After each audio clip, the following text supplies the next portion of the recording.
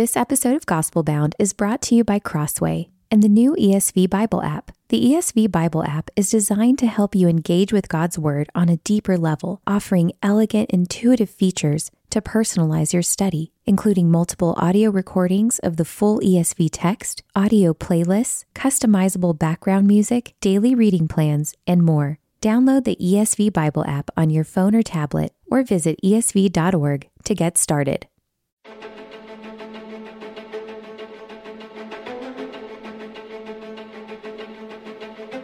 Welcome to Gospel Bound, a podcast from the Gospel Coalition for those searching for resolute hope in an anxious age. I'm your host, Colin Hanson, and each week I'm joined by insightful guests to talk about their written work and how the gospel applies to all of life. Together, we keep looking until we see God working. Wherever you're listening, welcome. I'm glad you're here for today's conversation. In the digital age, it feels like life moves too far, too fast. That's why we need wise guides, such as Jay Kim, author of Analog Christian, Cultivating Contentment, Resilience, and Wisdom in the Digital Age, new from IVP. Jay writes this: "This is where we are in the digital age, existing in an untenable state of unceasing connection to the curated lives of others. All of their highlights, none of their lowlights." Now, perhaps the simple solution for us would be to spend more time offline. But our colorful smartphones make the real world look grayscale. In comparison, Jay writes this, quote, "Because much of life in the real world is uncomfortable, awkward, or boring, so we opt for digital escape. We increasingly prefer and default to worlds of our own making," end quote. Now, you might know Jay from his previous book, Analog Church. He's the lead pastor of teaching at Westgate Church in Silicon Valley and teacher-in-residence at Vintage Faith Church in Santa Cruz, California. He joins me now on Gospel Bound to discuss comparison and contempt, love on the move, the design of social media, hate and hurt, chronological snobbery, and more. Jay, thanks for joining me on Gospel Bound. Thanks so much for having me, Colin. Jay, how did growing up in Silicon Valley shape your perspective in writing this book? Yeah, I get asked that question quite a bit, so I've thought about it quite a bit. I think, I grew up in a single-parent home, just my mother and I. When I was a kid, we actually lived with my uncle, who worked at IBM and worked on computers at IBM. So our house, this is like the mid-'80s, it was chock full of these big, giant, PCs. And I remember playing these little Winter Olympics video games on these computers. So, the ubiquity of technology, digital technology, it's been the air I've breathed for 40 years. And so in some ways, I think one of the things that's done for me is it's taken some of the sheen off, some of the gloss off. Even today, the church where I serve on staff, we are 10 minutes from the main campus of Apple. And one of the things that means for us is that a very high percentage of our folks work in tech, and a great percentage of those folks work at Apple.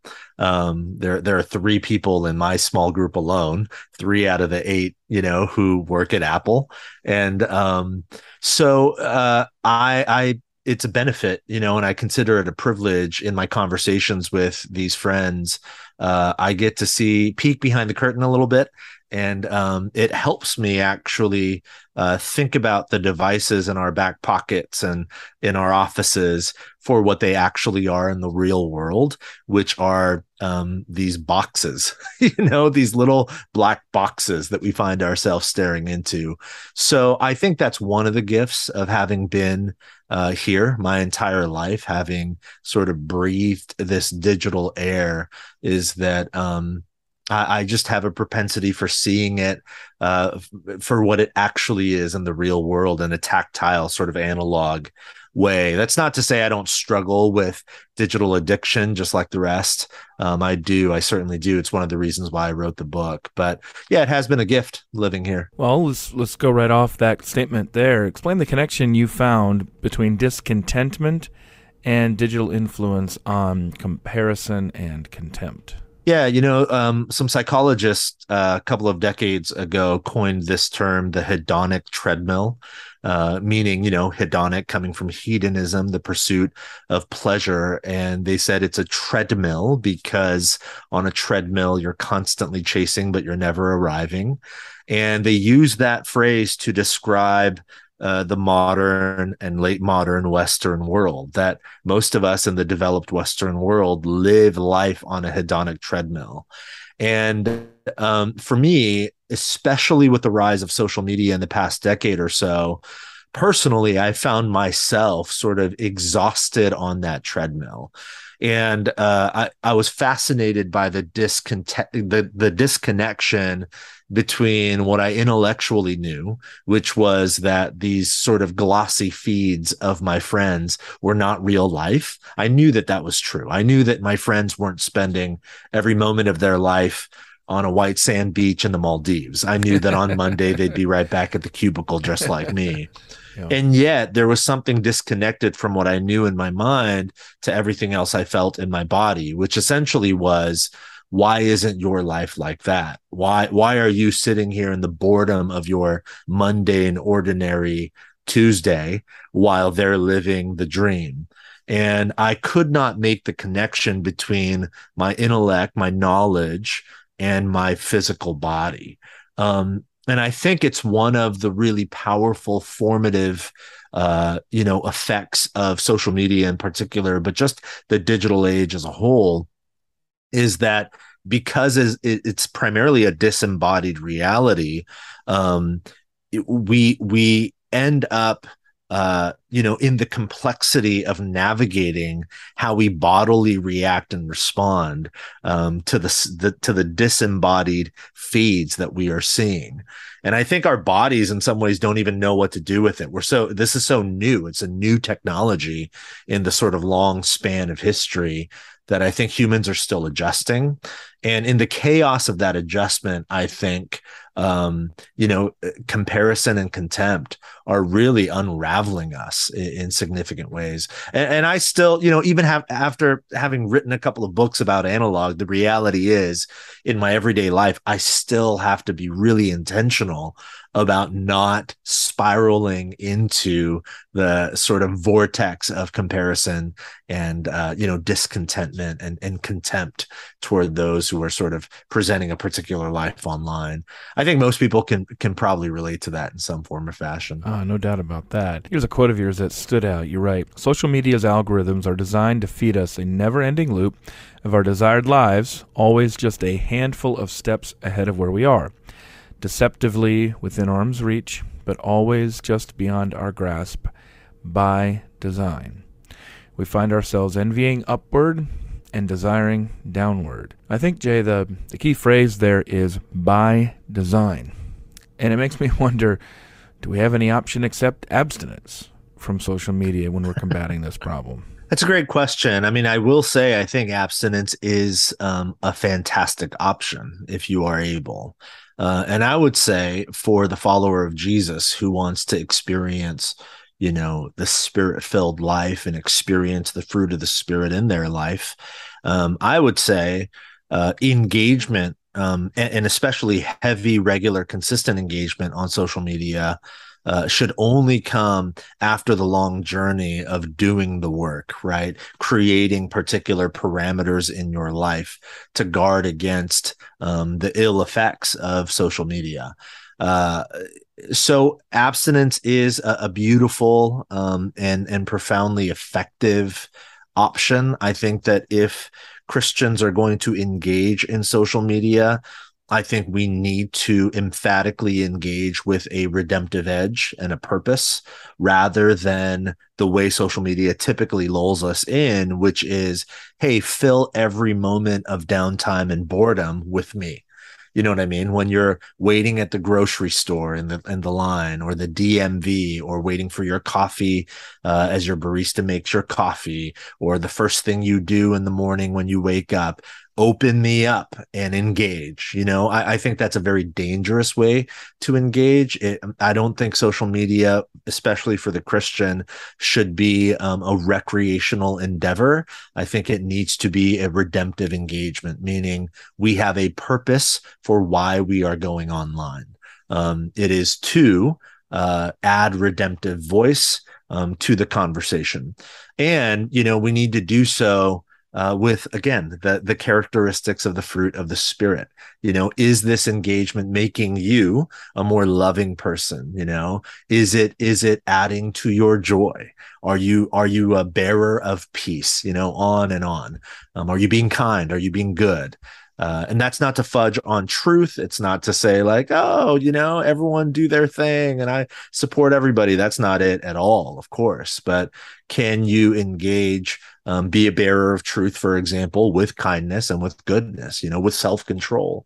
So I think that every follower of Jesus needs to ask some hard questions before they engage online. So you alluded there to the fruit of the Spirit, starting there with love. You write in the book, love comes alive when it's on the move. Have you seen anyone do that well online? Rarely. Rarely. But I have seen steps in that direction.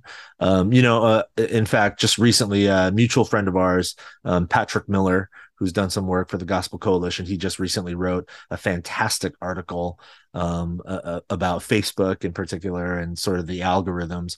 I just saw him tweet, and Patrick is quite active on Twitter, and he's quite winsome on Twitter. I think he's an example of what maybe an extension of love on social media can look like. He just recently tweeted about a conversation he had with somebody with whom he very staunchly disagrees on key matters. But what he said was, this was an example of a loving conversation where we can disagree, where we can have healthy, robust debate, but in love. And then what he did was he actually highlighted what he learned in this conversation from this person with whom he disagrees, and I think it's not love in its fullest, for sure. My suggestion would be that love in its fullest is primarily, again, an analog embodied experience, but it is at least an extension of love and a redemptive stepping into what is sort of a wasteland, the digital world. So, there are other people who do this well, but it is difficult, is what I would say. And the algorithms are not designed to support that sort of behavior online. It's not a neutral medium. I think a lot of Christians want to assume that everything's about what you make of it, that everything's more or less a dull tool in the end, and they don't realize that they are, even each different social media platform itself has different characteristics, different incentives, different modes of communication, ultimately different cultures. And I think we get ourselves into a lot of trouble seeing them as merely utilitarian as opposed to formative. Now, of course, Jay, your book, Analog Christian, is about discipleship, more or less, in a digital age. It's not exclusively about things like social media. It's just kind of a big part of what you talk about in here. But you reflect on a number of broader themes, and one of them is, I'll just say, it's not natural, at least for Americans, a lot of the people listening here, to assume that struggle leads to blessing and then to joy, like you talk about in the book. That we don't find happiness by looking for it. But this makes me wonder, does that mean we should then go looking for struggle? No, I would say first and foremost, no. We shouldn't go looking for struggle. However, we don't really need to look for struggle. Yeah, that's the right answer. Right there. Human experience, it is inevitable. You will struggle. So it's almost like, a fish asking, should I go looking for water? Well, no, you swim in water. So the question is, how will you navigate the waters that you swim in? And I think in again, in America in particular, particularly because of, despite all of the conversation about how bad things are, the reality is we are still the most affluent society in the history of humankind at this point. Um, so I think we have sort of bought the cultural myth and the cultural narrative that humans, in and of themselves, with our ingenuity, intellect, skill, resources, that we can invent and create and cultivate some sort of human utopia. And the biblical narrative seems to indicate that that is utterly false, right? That it is God and only God and his redemptive action in the world through Jesus, his son, that can lead us, essentially lead us home, lead us to the sort of reality that God always intended, in Genesis 1 and 2. So, in the book, I quote Bob Dylan, and he juxtaposes in this Rolling Stone magazine interview several decades ago. He juxtaposes happiness with blessedness, and I think that it's not that Christians are not called to be happy. I think that's a misnomer. In fact, the New Testament word for blessed can actually probably be translated into the English word happy in some ways. However, the word happiness has been sort of in some ways hijacked by culture. And essentially what we mean is feeling good, and that's what most of us really want. At least in our flesh, we want to medicate to the point where we can just feel good. The data bears this out in terms of the various addictions that are running rampant in our culture today. But the blessed life, and God's blessing, the power of it is that it has the strength to withstand struggle. It has the strength to become our foundation and a bedrock, not after struggle, but in the midst of struggle, in the midst of the valley. But it takes a lot of work, and it really does take a significant sort of paradigm shift in terms of what we think a blessed life looks like. It's so funny. You go on Instagram and there are so many posts with the hashtag blessed, and they're all images of some fantastic lunch at some Michelin star restaurant or some vacation in Europe. But the biblical image of and vision of blessing looks nothing like that. You think about the Beatitudes, it looks nothing like that. It's the poor in spirit who are blessed, and those who mourn, and on and on. So I think that paradigm shift needs to happen. But once it happens, life takes on a whole new color. You mentioned just there that if we feel like things are so bad, there's so much attention on that, and yet the reality is quite different. Well, I think that's part of what you're getting at here, what you say about political division. You write this: the depth and breadth of political division I've experienced within our congregation in the past few years far exceeds anything I've ever experienced in all previous years as a pastor combined. Now, I think there's a couple different ways that we can look at this. One of them is that there have been many periods of political division throughout world history, certainly, including American history. So in that sense, this is kind of normative. At the same time, there does seem to be something different about our perceptions of it, at least. And I think that's what you're primarily getting at here. So I'm wondering, to what do you attribute that change in the sense of how we are now perceiving our political conflicts and then experiencing these political divisions? Yeah, that's a great question, Colin. In psychology, there's this term. It's called motive attribution asymmetry. It's like a big, long, fancy phrase, but essentially what it means is when that takes hold, motive attribution asymmetry, and it's asymmetry, not symmetry. What it means is we begin to assume essentially the worst about the other and the best about ourselves. So it's not just with politics, but it's with anything. It's just a psychological idea that when you engage in any sort of tension or debate or any conflict or disagreement, when that happens to you, motive attribution asymmetry, you begin to assume I am engaging this process in love and kindness. The other person is engaging this process with hatred and anger. You just assume that to be true. And the danger of that reality, that psychological reality, as it sort of intersects with the digital age and social media, Facebook, Twitter, and on, is that these social media platforms are actually designed to accentuate and highlight and leverage and take advantage of that sort of tendency in human beings to assume the worst about the other and assume the best about self.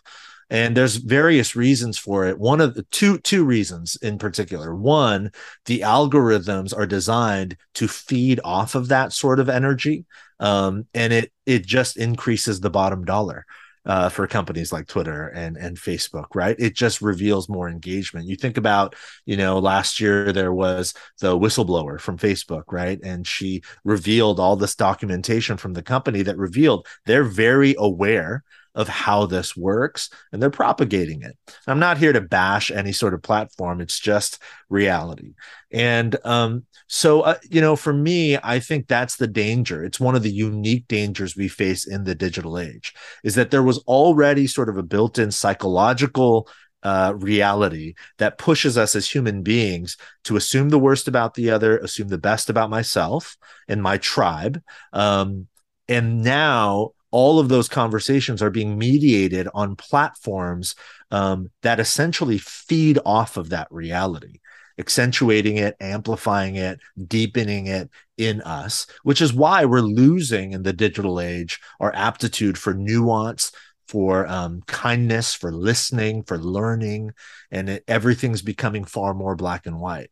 And I'm not saying there isn't black and white. There is black and white with particular issues, but the way we engage one another, I think in terms of the way of Jesus, has to be with gentleness, kindness, love, hospitality, openness, compassion.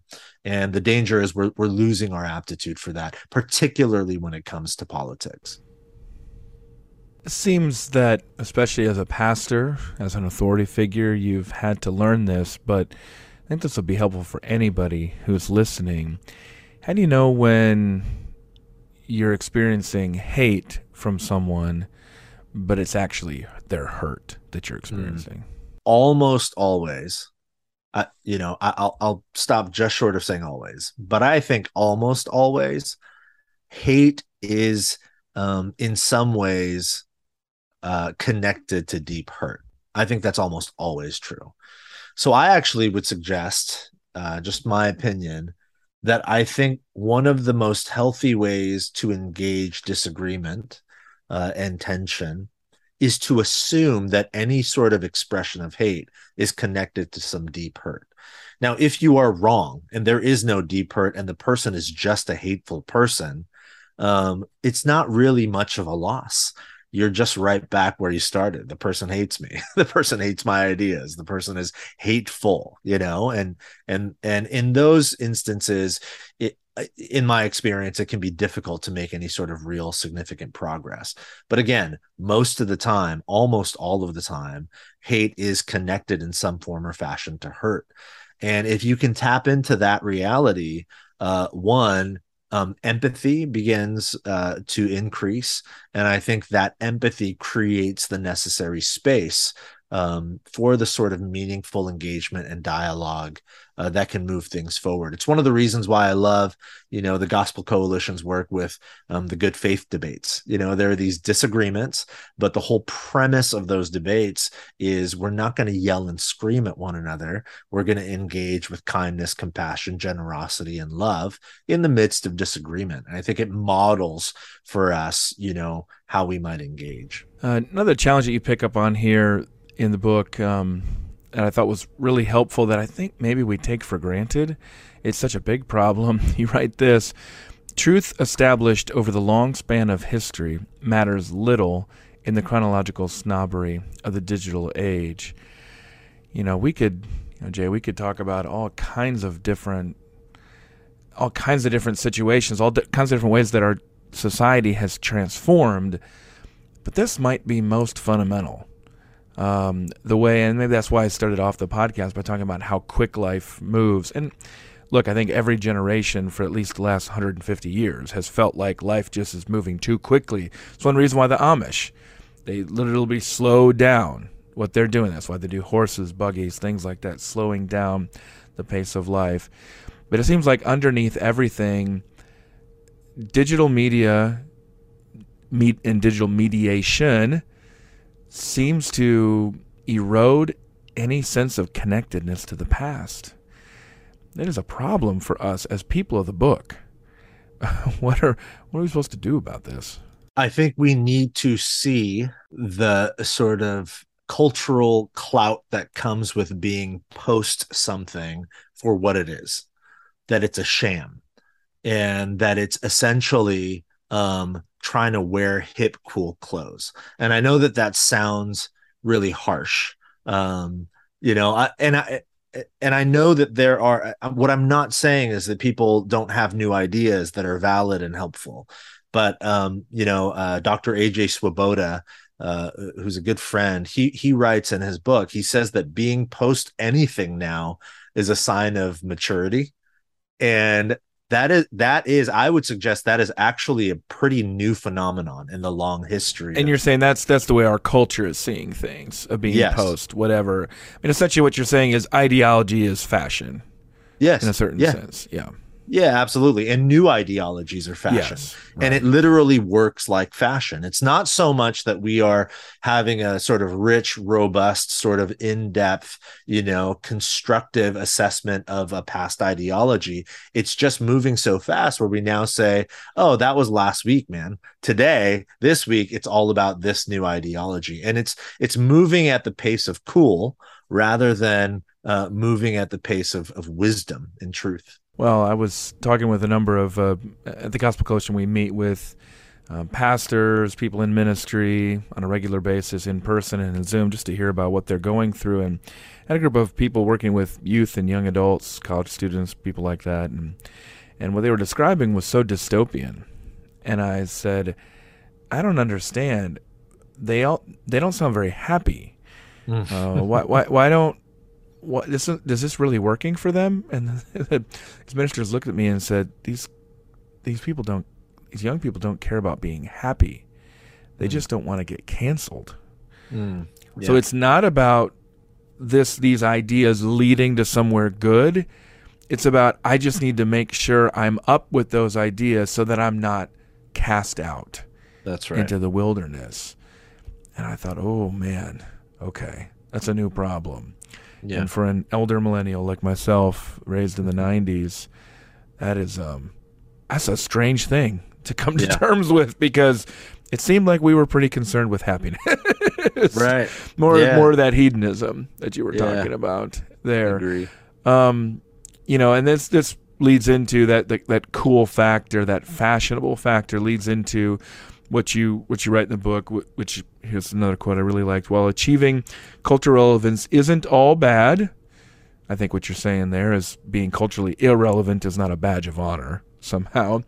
But when it comes at the cost of faithfulness, it's hollow at best and destructive at worst. Again, speaking of cultural relevance. What's the best way, Jay, that you've found to rescue a friend from falling into this cultural relevance trap? I think meaningful relationship always trumps relevance. Because I think the pursuit, I love what you said, Colin. I think it's a really astute point. Rather than a pursuit of genuine meaning, I think most people, and especially emerging generations today, are driven primarily by a fear of ostracization, of being canceled. And really what it comes down to is something that is timelessly true since the beginning, in that human beings want to belong. Nobody wants to be alone. Nobody wants to live out on the margins. And it's because God is a relational God, 3-in-1, triune. When the Bible tells us that God is love, on one hand, it's sort of a strange concept, but on the other hand, it makes all the sense in the world, because God is 3-in-1. He lives and exists in a loving relationship. And so because we are made in the image of that God, we are made for relationship, to belong to God and to belong to one another. And I think the way to help people pull out of that sort of rut of the constant chasing for relevance, driven by a fear of being canceled, is to lean in to relationship in the most meaningful way possible.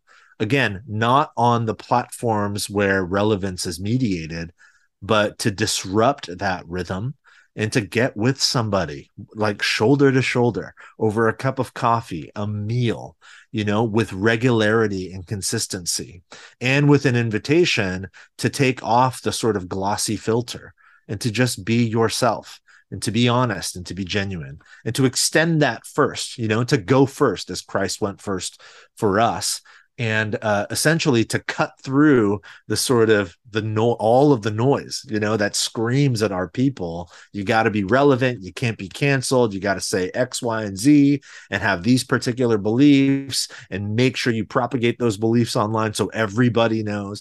We can cut through all of that noise with real meaningful relationship. And it's slow, right? It's easier for me to tweet something to several thousand people than it is for me to sit down and have an hour-long lunch with a friend and ask about life. It is slow, but it's also far more effective, far more deep and enriching, and far more human, in the way God made us to be. And one more question here with Jay Kim about Analog Christian, cultivating contentment, resilience, and wisdom in the digital age, new from IVP. It's actually, Jay, is probably more of a question from Analog Church, but that book is so interesting because remind us when that book came out, Jay? It came out at the end of March 2020, so 2 weeks after COVID shut everything down. An interesting time to be talking about the importance of in-person relationships in church. Yeah. And now, during that time, you and I heard a lot, really unprecedented levels of enthusiasm and interest in online church streaming. Let's look back. We've got about 2.5 years or so in retrospect. What have you seen? How did that turn out? Do you still see the same level of enthusiasm? We're not going to need buildings anymore. There won't be locations. We'll just do church at home or church in a studio. You see people moving away from that, thinking, oh, I kind of learned our lesson. Let me give an analogy there. By necessity, education moved online. Now, there was education online before. That wasn't brand new, just like there were churches that were streaming before. But it seems to me that I'm sure this isn't universal, but in my experience, the universal response is that virtual education is not education. It's a poor facsimile of education. It just seems like, nope, that's not like a viable future for, education on a mass scale. Is it different for churches or not? Yeah, I think I'm seeing the same thing with churches. Now, again, it's not necessarily monolithic. What I'm not saying is every church in America seems to say, oh, online fell short. And there are certainly churches, particularly larger churches, that are leaning in more heavily and saying, this is it. Like, this online streaming is actually a campus for us. And we're going to staff a full-time pastor here. And he or she is going to pastor the, online congregation and all that. So there's a wide variety, but at least in my circles, and I know that's limited, but at least in my circles, what I am seeing, and it's very encouraging to me, is not necessarily a wholesale rejection of online, but at least a sort of reprioritizing of the embodied in-person experience, and then categorizing online in what is, in my estimation, a more healthy way to say, this is simply maybe a front door for folks. I think some of the metrics show that people who step foot into your church for the first time, they typically have seen sort of an online service, between 2 and 3 times before they step foot. So I understand all of that. And I think that's a step in the right direction for us to be able to communicate to our congregations at large. We're grateful that you're watching this live stream or whatever, but this is just content. This is not the church. And I think I'm encouraged by that. I like what you said about what we're seeing in education. My wife is a high school teacher. She certainly felt that, and she's back in the classroom now. It's a dramatically different experience. early on, that was actually one of my main concerns, is that so many, church leaders and so-called experts were, and I'm not mocking them. I just mean I disagree. They were essentially using companies like Amazon and Uber to talk about why the church needed to go totally digital, otherwise be left in the dust. But in reality, for me, my argument back always was, but churches are not companies like Amazon and Uber that sell goods and services. Churches are more like schools, or they're more like hospitals. You can't get surgery, online. You literally just can't. You have to go. If your child is sick, your immediate reaction is not, let me call my doctor. If your child is really sick, you rush them to an emergency room because you want a real person to see them. And so goes the church. Same with education. So I'm encouraged by what I'm seeing. Again, it's not, everybody, but I think that maybe some of the tide is turning and people are beginning to see the real need for analog embodied experiences. Well, that's good. I'm going to do a final three now with Jay Kim, author of Analog Christian, Cultivating Contentment, Resilience, and Wisdom in the Digital Age. Go ahead and also check out his earlier book, Analog Church. Final three, Jay, how do you find calm in the storm? Christ. And intentional practices to spend time with Jesus. Also, history. We talked about history before. I think often these days about the fact that God has led his church through wars and famines and pandemics time and time again, right? Led his people through the wilderness, split open a sea so they could cross on dry land. I just think a lot about history, and it brings me a lot of calm. God will see us through whatever we face today. That's why we get along so well, Jay. Where do you find good news today? Oh my goodness. Well, so many places. I'll just share one that's recent. I find good news in, there's a lot of conversation about churches saying, we're at 50% or 60% of pre-COVID attendance or whatever. And for us in our church community, we have stopped talking that way, and we've stopped discussing a pre-COVID world. And instead, we're embracing the new reality. And what I am finding is that those who are here, and certainly we are less in physical attendance than we were before COVID, but what I am finding is that less, there's a depth to them and a commitment to them and a commitment to the mission of God in and through our church and in and through their lives that feels very different than what we had 2.5 years ago. And I think these might be the seeds for something dramatic and beautiful and gospel-centered in our city and in our country and in our world. So I'm finding a lot of joy, a lot of hope in that. At the risk of asking a follow-up that I already know the answer to, are those people leaving, just dropped away from church altogether, switched different churches, left California? Yeah, it's all yes. Yeah, that's what I. That's what I figured. I just didn't know if you were leaning in any one direction there. But I mean, the leaving California dynamic, I think, it's not unique to California, but you're probably not going to hear a Texas pastor, say that. Right, exactly. Yeah, so you're welcome to all you pastors in Boise, Idaho, Austin, Texas, Denver, Colorado, Nashville, Tennessee. You're welcome. Please care for our people well. Oh, man.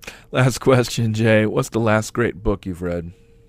Oh, my goodness. I just recently wrapped up, I read it for the second time, Managing Leadership Anxiety by Steve Cuss. He's going to be out here at our church doing some work with us. So I just reread his book. It's fantastic, not just for church leaders, but just anybody really, on managing anxiety. And then I am just beginning Arthur Brooks's new book, From Strength to Strength. Okay. And it's fantastic, finding success, happiness, and deep purpose in the second half of life, which I am not at yet, I don't think, but I'm getting closer. So I'm reading it preemptively. Yeah, the big theme of that book is the post-40 downturn in terms of your kind of intellectual capacities and how to transition that into relational experiential strengths. Which I find both a little jarring, but also encouraging and insightful, and hopefully catalyzing as well. All right, thanks, Jay. We've been talking with Jay Kim about Analog Christian, cultivating contentment, resilience, and wisdom in the digital age. Thanks for sharing that wisdom on the podcast as well as in the book. Thanks, Jay. Yeah, thank you so much. Thanks for listening to this episode of Gospel Bound. For more interviews and to sign up for my newsletter, head over to tgc.org/gospelbound. Rate and review Gospel Bound on your favorite podcast platform so others can join the conversation. Until next time, remember, when we're bound to the gospel, we abound in hope.